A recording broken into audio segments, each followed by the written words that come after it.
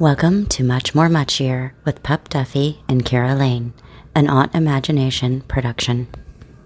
We are here with musician Noah Richardson. Noah, welcome. I wanted to ask straight out the gate, you are the inventor of funeral pop. Now, for me, who is a morbid soul, I get it right away. But for people who might not be as dark and twisted as us, what is funeral pop? Well, I feel like I kind of invented that phrase. Because usually, like, I had a bio, I was like, oh, I like write songs, but like that doesn't like it's not like my elevator pitch of like what I do really. So me myself, I am a morbid soul, you know. I feel like just in those words, you kind of get like a little bit of like what I do. You know, I am a sarcastic, like dark humor kind of person, but also like I make music, you know. So that kind of brings you into that lens. Right. And Dead to Me is kind of a perfect breakup song. I want to put it on my list of songs that I'm going to listen to on repeat because shockingly, I am currently in the middle of a breakup and I would normally say that it sucks, but I am very happy. So, but Dead to Me is kind of, it's reminiscent of, to me, it was like well, your voice specifically is kind of a little mix of James Blunt, Mika, a little Daniel Bedingfield, maybe. So who were some of your inspirations? Who were some of your music, like idols, for lack of a better word, growing up? Growing up, it really changed a lot. Because, well, my parents were divorced, so I was getting like two different sets of music in the car. So either like with my dad, I was getting like Aerosmith, like Guns N' Roses, like stuff like that. That's how I really got into music. Like I picked up a guitar because I wanted to be like Slash. I was like Slash for Halloween, like stuff like that. But then with my mom, I was getting like Taylor Swift. I was getting like Pink, you know. So like in a weird way too, like I have listened to every Taylor Swift album on repeat for like years because she's a fanatic. Like she has a Taylor Swift fan page that has like thousands of followers. Oh, wow. well, off topic, but I think like those like mix of things have actually like influenced me in such a weird way, you know, because Taylor Swift, who I think is like the greatest songwriter of like our generation right now, repeat in my brain has just like, you know, had me learn those things. But when I started like coming back to music halfway through college, John Mayer was like a huge influence to me. Then I started learning more into like alt pop, like newer kind of like bedroom pop, like kind of artists, stuff like Dominic Fike, stuff like that. That's cool. And you can hear a little bit of both of your parents' influences and talk about Queen of the breakup songs, right? I mean, that's pretty cool. And people can music on Spotify, is that right? Yeah, Spotify, Apple Music, YouTube.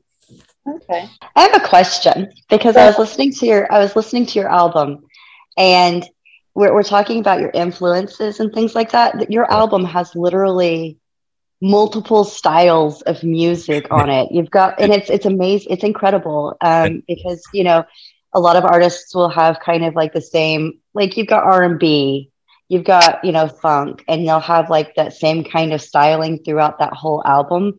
But yours does some funk, it does some R&B, it does a lot of various different things. And so I never found myself like bored listening to the album because each song was incredibly unique and different and set apart from its, you know, the other things.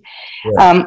But like through your whole process with writing and composing the music and stuff, how did you go about creating this very unique, incredible album? It's been a journey, honestly. It's been a journey of like the last like year and a half, maybe. And the different styles, that was something I was so nervous about. You know, I was talking with my producer when we were trying to like put the track listing together and like really put the songs together as a collection. And I was like, I was super nervous about it. And it wasn't until it was like a month before the album was getting released, and I got to meet Cara DioGuardi. I don't know if you remember Cara DioGuardi. She's like legendary songwriter. She was on American Idol during like some of the earlier seasons, but I got to show her some music, and she was like explaining to us like, you like, it doesn't matter to stay in that little pigeonhole. It doesn't matter, you know what I mean? Because like everyone's like trying different things, you know. So that kind of gave me a little weight off my shoulders to be like, okay, cool. It's like I can throw a little house beats in there, a little this, because I'm inspired by everything. You know, it's not just one thing that I'm inspired by. So that's where that kind of comes from. Yeah, that's really cool because I'm an old enough lady to remember there was a time in music where people and the listening audience were like, stay in your lane, right? It was shocking that someone like Shania Twain would, sing. And I'm so glad that that's something that went away, because to see Nelly, now I know this is a few years down the road, but to see Nelly partner up with, Florida Georgia Line. Oh my God. When I was a kid, when I was young, like the biggest was when Run DMC and Aerosmith did Walk This Way together. Yeah. It was like, they knew each other, I'm so naive about it. So I'm so glad to see that it's a lot more fluid, that music highway, they're dotted lines. We can cross, we can pass. 100%. I agree. And what's funny about that is too, like when people are like, with the changing of the lanes and whatever, like when you ask people what they're into and what they listen to, you know what they say? They say everything. Like I listen to everything, you know what I mean? So it's like, you can kind of cross those boundaries. It's really cool. Right. And it's so funny because some people will be like, oh, I like everything except rap, but they know every lyric to Gangster's Paradise or the same about country, and they know every, it's like Rip Coolio. Coolio.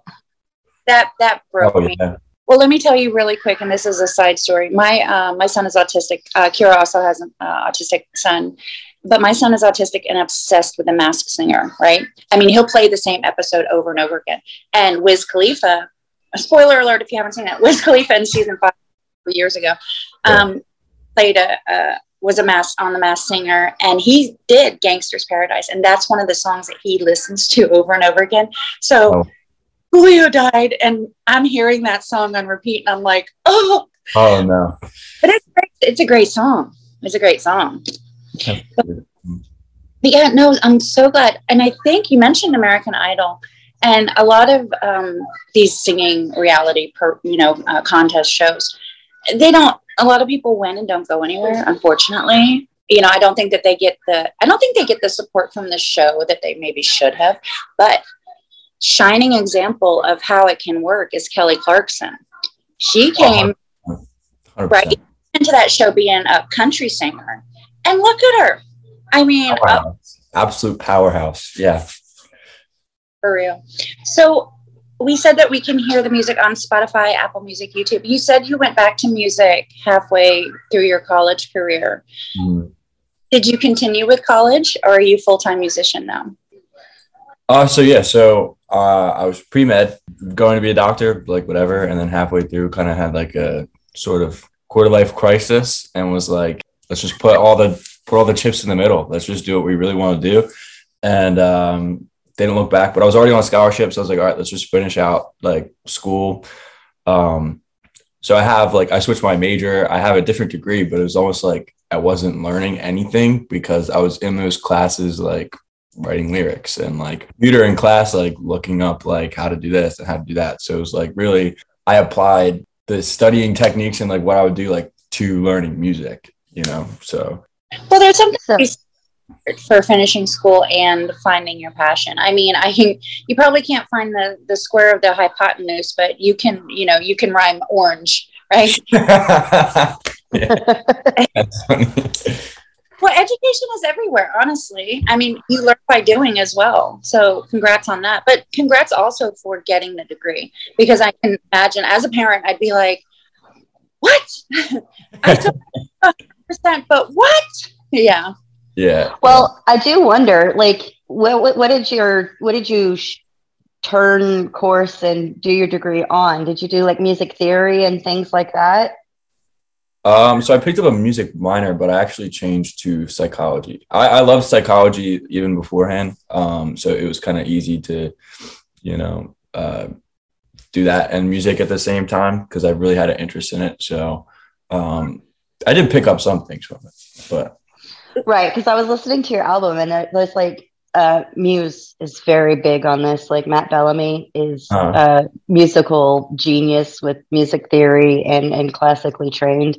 So I mm. was wondering if that was like something that helped you with this album and composing and kind of figuring out how everything needed to go together and what sounds would complement each other and things like that. Yeah, for sure. I would say for sure.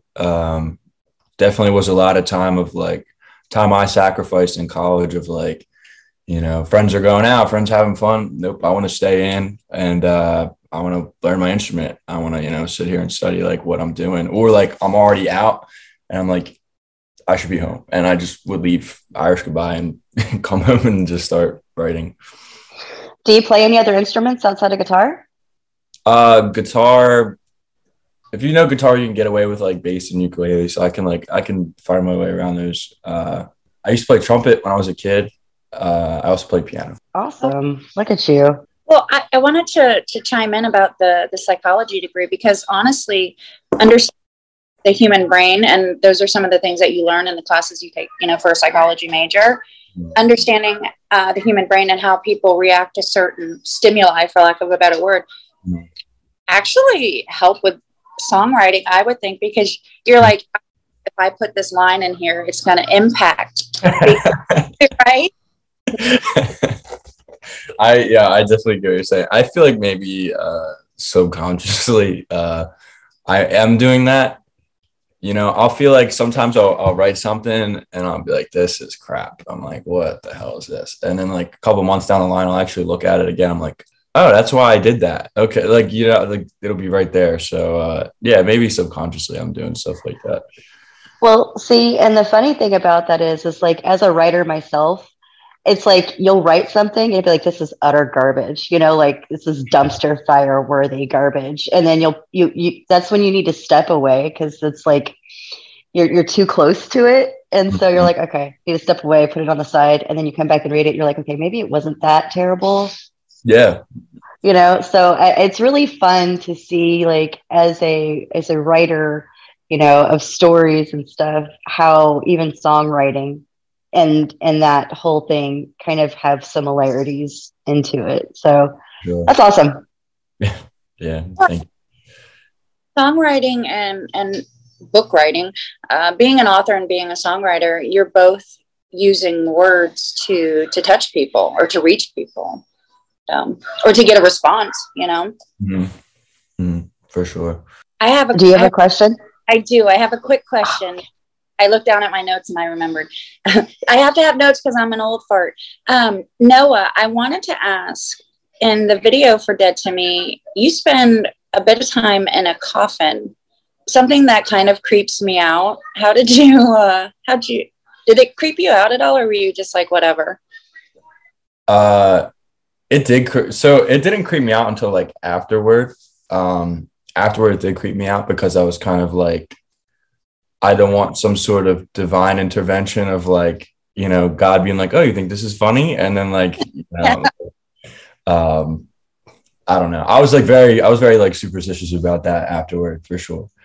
But I grew up in a funeral home.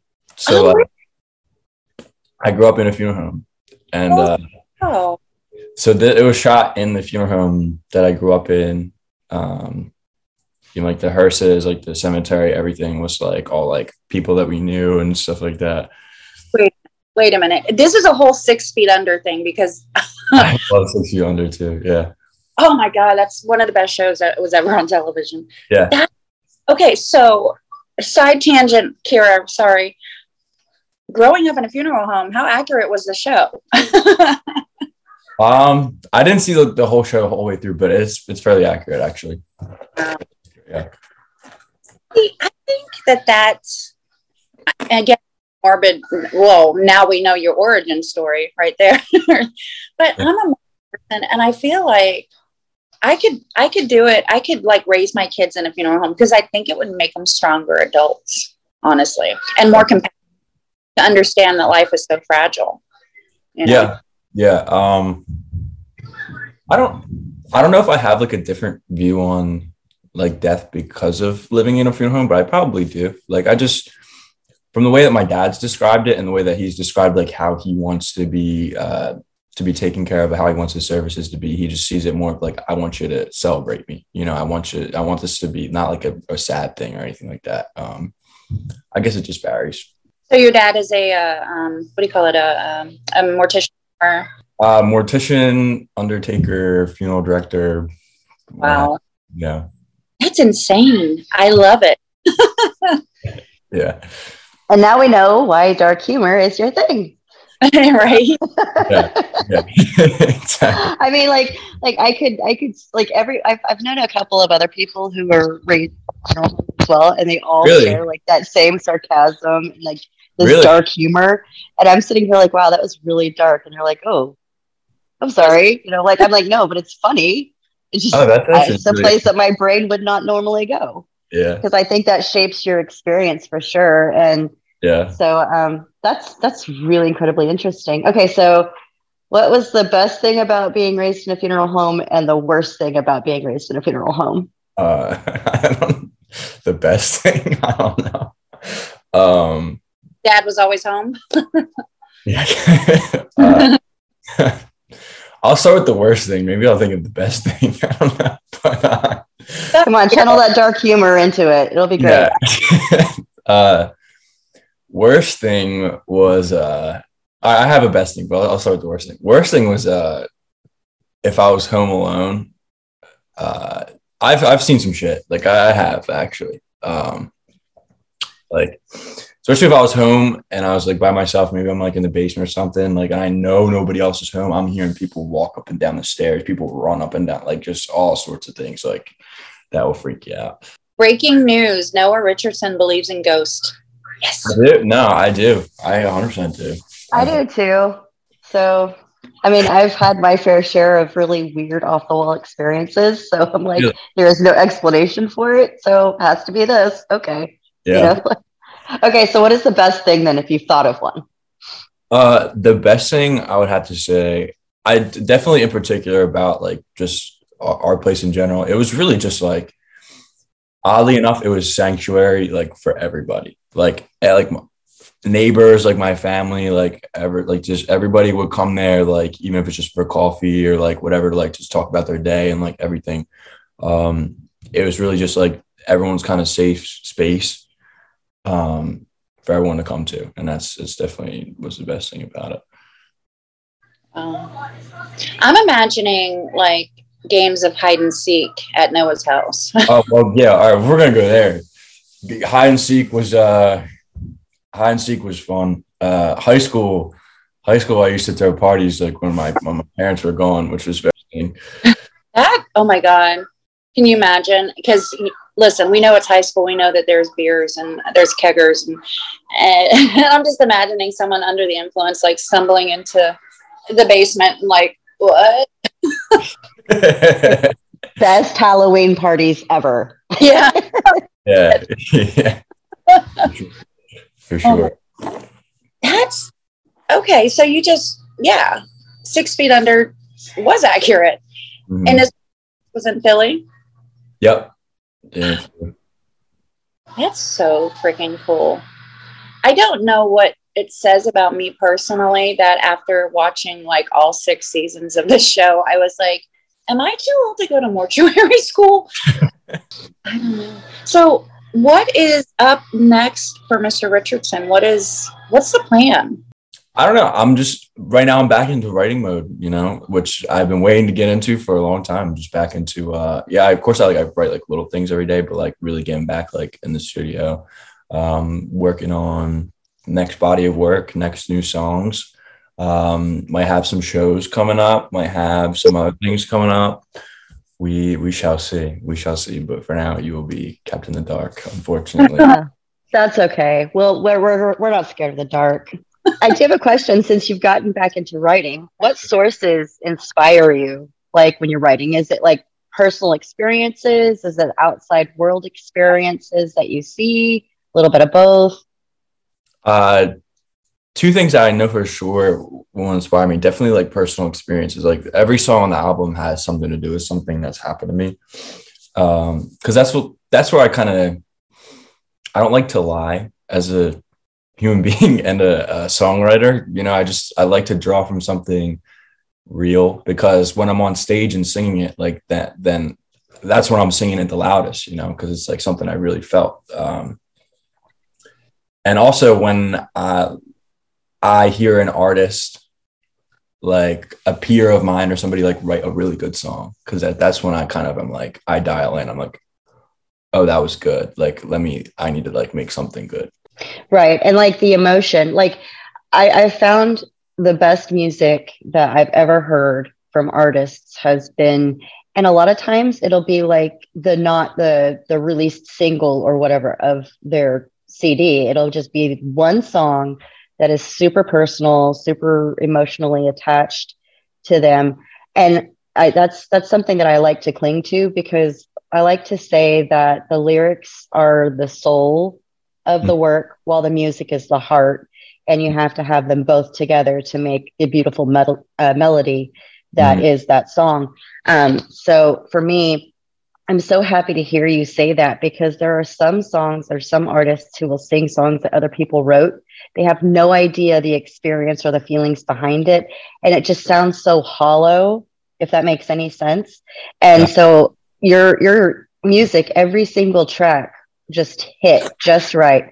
And it was very emotionally like, it was great. So I'm happy to hear that. Thank you. Yeah. If I were to write a song for somebody else, you know, I just like, I don't know, like I would really have to like have a conversation with them. I would really have to like get inside their thought process of things, you know, because like there's a lot of things that go into it. Like you got to think about like their fan base, like who they're talking to, you know, and like what kind of, you know, verbiage they use for this. You know, it's just like a way of curating things from their perspective, you know. Really hard to do. I think that part of what's wrong with a lot of current music is exactly what you're saying. The songs are being written for them, and you can tell, right? You can tell that they're not torn up over that breakup. They're not, you know, overjoyed to be in California or whatever, you know, because they didn't sit down at 3 a.m, you know, and scribble on a napkin, I fucking hate you, I wish you were dead, because it has to be their experience to make, you know, the listeners feel it. Pardon my No, but that's why Taylor Swift is so phenomenal with all of the songs that she does, is because that's what she writes them all, and those are her real feelings and her real thoughts. And I think that's what's been so phenomenal about her and watching her rise. And you know, with Noah doing the same thing, you know, it's going to be wonderful to watch you rise like Taylor did, because I swear you're going places, kid. You're going places. Thank you very much. It's very high praise to be next to the queen herself. Oh yeah. Hey, I'm shipping it. Nailer. Nailer. So I know you said you want to surprise everybody, but do you have a website, or can people follow you on social media and try to keep up with what's going on in your life? Absolutely. Like I said, I'm on Spotify, Apple Music. Somebody's probably in an alleyway somewhere selling some burned CDs, which is great. But I'm also on Instagram and TikTok. My @ is Noah Richardson with 2 I's, because that was the only one that was available. But yeah. How dare they take your name on all these social media sites? How dare they? I couldn't believe it. Yeah, the 2 I's threw me. I was trying to find you, and I'm like, where the hell is this guy? I know he exists. I saw him. Well, it has been so much fun talking to you, and I really think, Kira, we're going to have him back to talk a little more spooky, ooky, kooky, because it is an open invitation anytime. Yeah, let's have a Halloween episode. We can talk ghosts. Yeah, we can share spooky stories and things like that. So, and then I'll write an anthology on all of our experiences and publish it, and then we'll be famous. It'll be great. Perfect. All right. Thank you for joining us. Kira, do you have any final thoughts? I do not. I'm so excited. I do actually. You don't have any shows coming up anymore. You just finished a tour, correct? I just had my debut album release show, but maybe announcing some more shows soon. So who knows? Yes. Okay, now I have a final thought. Are you ever going to come down to Florida? Oh my God, I would love to. I would absolutely love to. Cool. And are you thinking like mid venues? I mean, you're obviously not selling out stadiums yet because hello. Yeah. Yeah, but like mid-tier. If you guys have any places that you guys would like to see me play to, just send me their info. I can reach out to them. Yeah, because Texas, we've got DeBellum here in Dallas, Fort Worth area, and they have like some really cool venues there. Yeah. So I'll do that. Awesome. So yeah, you have contracts in 2 different states. What do you think about that? I love that. Absolutely. No, well, you have a wonderful rest of the day, and thank you so much for joining us. You as well. Thank you. Yeah, thank you so much. Take Bye.